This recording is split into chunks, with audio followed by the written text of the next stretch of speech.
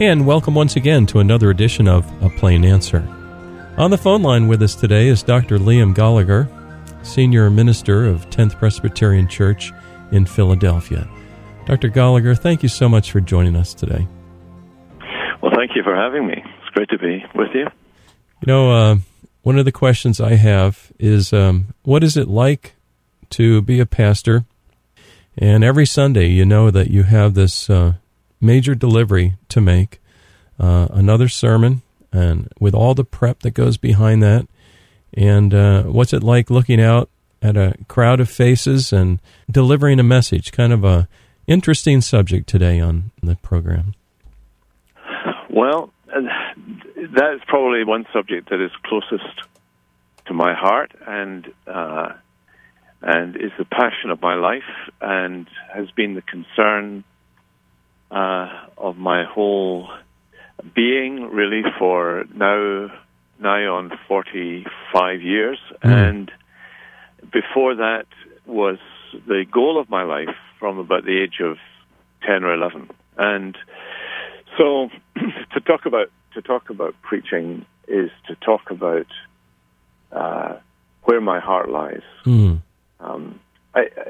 Preaching is C.H. Spurgeon said, it is the highest calling to which anyone could ever be called. And that's not to denigrate other callings that people have in their lives, but it is to say that when you're in the pulpit, when you're preaching the Word of God, you're standing, as it were, between heaven and hell. You know that there are people there for whom the word that you preach will either judge or justify, will either be the thing that seals their impenitent heart for eternity, or will, by the grace of God, lead them to trust in Christ and so be put right with God and justified. So there's that great width of impact that the Word of God has. It dominates the life of a pastor. If you're the only pastor in a church, a small church, and you're the only pastor, you'll have all kinds of duties to do. I've been in churches like that where I was the only employee, and you have to visit the sick, you have to go around the homes, you have to counsel those who need counsel, you have to run the youth fellowship, you have to lead a Bible study here, and into the bargain, perhaps prepare 3 to 4 different sermons a week. And in order to do that, you have to have a fairly disciplined personal life. I was 22 in my first church. I had 4 sermons to prepare. They wanted me to preach twice on a Sunday, once at a Bible school, which was an hour's lecture on a Monday, and then again I had a prayer meeting and Bible study on a Thursday evening. So how was I going to do that and visit everybody and go to the hospitals and start things like a youth fellowship, which they didn't have before I went, like a door-to-door outreach ministry on a Tuesday night, which they didn't have and which I started, have a young people's club, which my wife started while I babysat on a Wednesday night. How do you do those things? So I learned that the only way you do them is you work at them. You get up early and you start. You start with the text. You do use all your languages that you learned at seminary, and you try not to lose them. You carve out what the words mean, what the grammar means, what the text is saying. You look for the major prevailing idea that dominates the passage that you're preaching on, and you use that as your organizing principle around which you organize your thoughts about the rest of the passage, and those become your signposts along the way, or your sermon points. And then when you've burrowed into the text and you've found out what it means, you ask yourself, now, how does this fit the storyline of the Bible? How does this fit the developing story from Genesis through to Revelation? the journey that's described between creation and new creation, from the fall to redemption, where does it fit on the trajectory of that line? Then you ask another question: how does what it teaches, what this text teaches, fit into the great themes of the Bible, the doctrines of the Bible? What doctrines does it teach? Do I understand what those doctrines mean? We call that systematic theology, how all the bits of the Bible come together to teach particular things about particular subjects. And then really get involved in all of that, submerging myself in all of that, and developing some notes as I go along. And then letting it kind of churn away in the back of your mind as the week goes on, as you meet people, as you go around to the hospitals, as you do your thing. And in that process, jot down from time to time those applications that might come to your mind. How does it apply to people, to real people in real jobs and real environments? So that was in my first church, and that really laid the foundation for my practices, my working practices, beginning early in the morning and using my mornings which would begin at 5 and end at 2, to do my spade work on the text of Scripture. And that gave me a good start, I think, because I've never really ever moved from doing that. Now that has some implications. One of the implications for that is I don't eat lunch, and therefore I don't do lunch with people. People say they want to meet me for lunch. I usually say no, I don't do lunch. I'll meet you for a coffee after 2 o'clock. Sure. I can meet you after 2 o'clock for a coffee or whatever, but not until then. And that's almost an invariable rule throughout my life. Well, that speaks of a lot of discipline, and I'm just wondering, how do you handle distractions that inevitably come in during this time of prep from early in the morning until 2 p.m.? It must be difficult. So I discourage people from phoning me then or calling me during that time. I try not to read emails. Now, I didn't have that problem, you'll understand, 44 years ago, but there were no emails. So I try not to get involved in other things during that period. So that period is for prayer and meditation on Scripture, because I think my people need me to do my homework. I think they need that. They need me to do my homework, because when they come to worship on Sunday, they're expecting God to speak to them through His Word. So He's got to speak to me first before He can speak through me to them. And so that period is for them crucial. Now, after 2 o'clock, I'm anybody's. I'm there. I'm available for people, and they need to know that as well. They need to know that I'm as totally available to them as they need me to be. Now, fortunately, one of the things that I've found is that if you do an expository ministry, that is, if you preach through the Bible in chunks, in books, for example, over a period of years, people actually learn to need you less. And one of the reasons they're learning to need you less is that you are teaching them by the way you handle the Bible.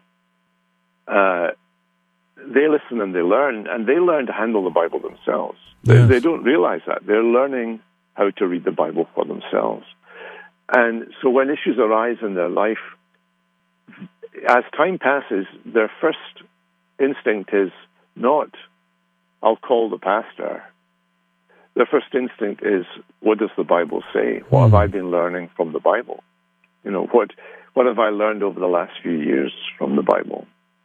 And they revert to that, and that becomes the medicine they need. That becomes the therapy that they need to help them get through whatever it is they're getting through. And they might get in touch with me just to be sure that they've applied it properly, but very often they're further down the road towards helping themselves than they would have been at the beginning when I first went. It's an interesting dynamic actually goes on there that I've seen over the years in different churches, because I've had perhaps 6 churches in my time. And it's been good. They've all been very different, and it's been good to see that worked out. Yeah, with different, working class people, middle class people, upper class people, different places. One question I have is concerning the minister and him getting burnout or worn out. And first of all, have you experienced that? And secondly, how does a minister deal with that and guard himself so he doesn't get all worn out? Well, I suppose one answer is not to become too self-obsessed and keep asking yourself, "Am I getting worn out?" That's a rather insensitive approach, but I think that's one way of dealing with it. I've made it a habit not to go to pastors' conferences. Because I think pastors' conferences, when pastors all get together, they all get to feel sorry for themselves, and they reinforce the negatives. But the reason I didn't go to pastors' conferences was that I was in churches where I couldn't afford to go to any of them anyway. So maybe that was a blessing in disguise. Here were my priorities.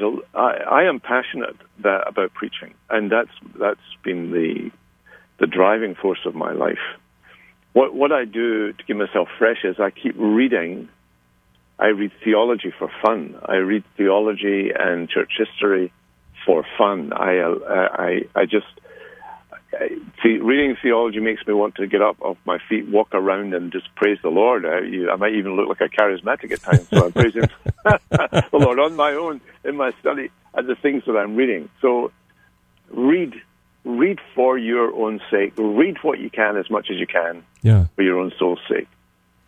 Have a diversion, and I would say your principal diversion, should be your family if you have one. Yes. So making them, I would say, under God, your family comes before church. Yes, yes. So I would make a priority of always trying to be there when the little ones were getting their bath and getting put to bed at night. I would like to be there and read them a story and give them a tickle fight, get into trouble from my wife for winding them up instead of cooling them down.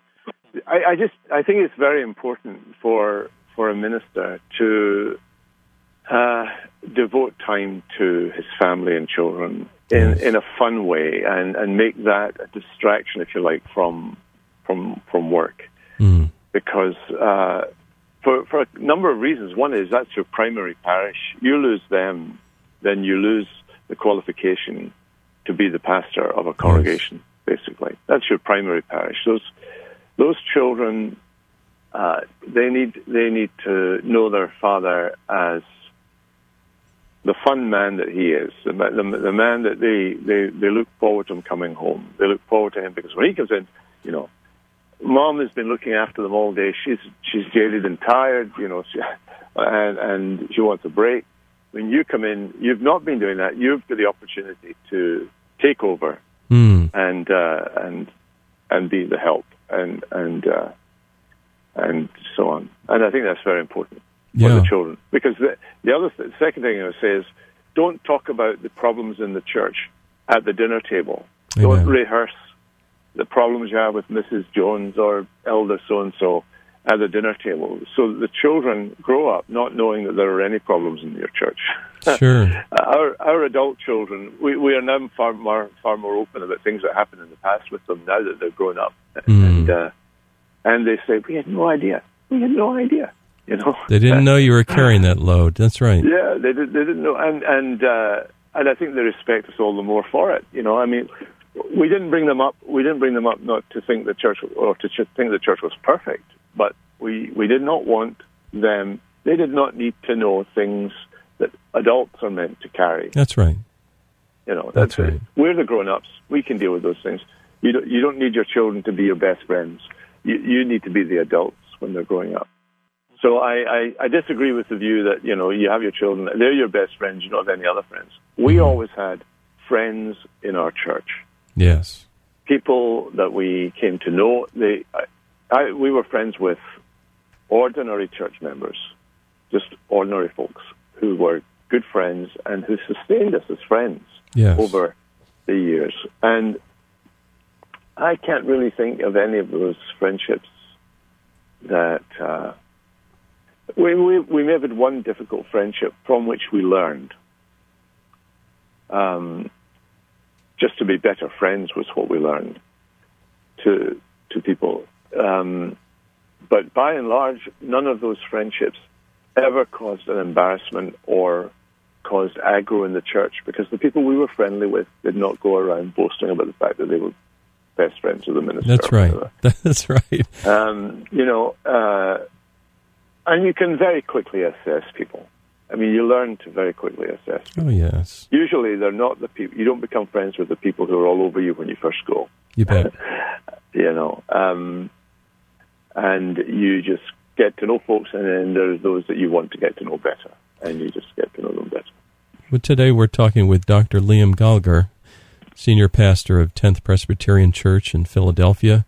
Dr. Gallagher, just maybe 1 minute, people are looking for hope. We have many pressures on us, and as a pastor and talking to a radio audience, a word concerning hope. I think today there's a great lack of it. I think in this election cycle, we're feeling it in many ways, at a human level, at a political level, national level. And it's at times like these that we need to be reminded that the one leader that we can follow, the one who does give us hope, not just for next year and the next 4 years or the next 8 years, but for all eternity, is the Lord Jesus Christ. We have hope in him because he rose from the dead. He is alive and he lives forevermore. And because he lives forevermore, then we can trust him and we can follow him. And we can have life now that lasts forevermore. And that is the best hope and the only sure hope that anybody will offer you this year and that you can find for yourself. Dr. Gallagher, this is a unique interview in that now you've had to transition to your car, voice-free, to take this last question. And I know the audio will sound a little bit compromised, but here it is. When people come to church to worship God, it seems that it's helpful if they're prepared ahead of time. How would you advise them to be prepared to worship God as his people?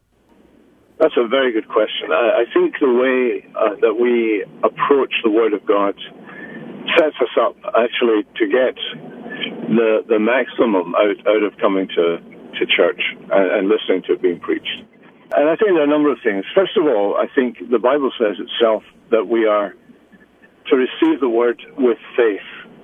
So believing that it is what we say it is, believing that what it says on the packet, it really is, that it is the Holy Bible, it is the very Word of God, and that we expect God to speak to us. And we expect what God says to have authority over us. We come believing God, believing his promises, believing his threats, believing the direction that he gives to us. I think that prerequisite of faith is absolutely vital. I think the second thing is to come prepared with a meekness of spirit. We're told to receive the Word of God with the meekness of Christ. And what I think that means in practice is that I'm prepared to let God say to me whatever he wants to say to me, however gentle or tough or otherwise that word might be. And I'm committed to not only listening to it, but receiving it. In other words, that there are not some things that I will not let God talk to me about. That's the first aspect. There are no subjects that are off the table that I will not let God speak to me about. Mm. Whether, no matter how uncomfortable it is, that I'm open to God putting his finger on someone once called the pus point of sin in my life. Yes. And squeezing. And squeezing. That's sometimes what happens. I think that's one thing. The second aspect of the meekness, I think, is that there should be not only nothing I will not let God talk to me about, but also that there will be no one that I will not let God speak to me through. So I may go to a church where I don't like the minister, or I've had a fallout with the minister, or I don't like some things that he does, or his kids have done, or his wife has done. And we can project those things we don't like onto the person. I think when we go to church, we've got to, in a sense, disengage the person from the role, the office of preaching the Word of God. And it's interesting that God's Word can come to us through even unconverted people.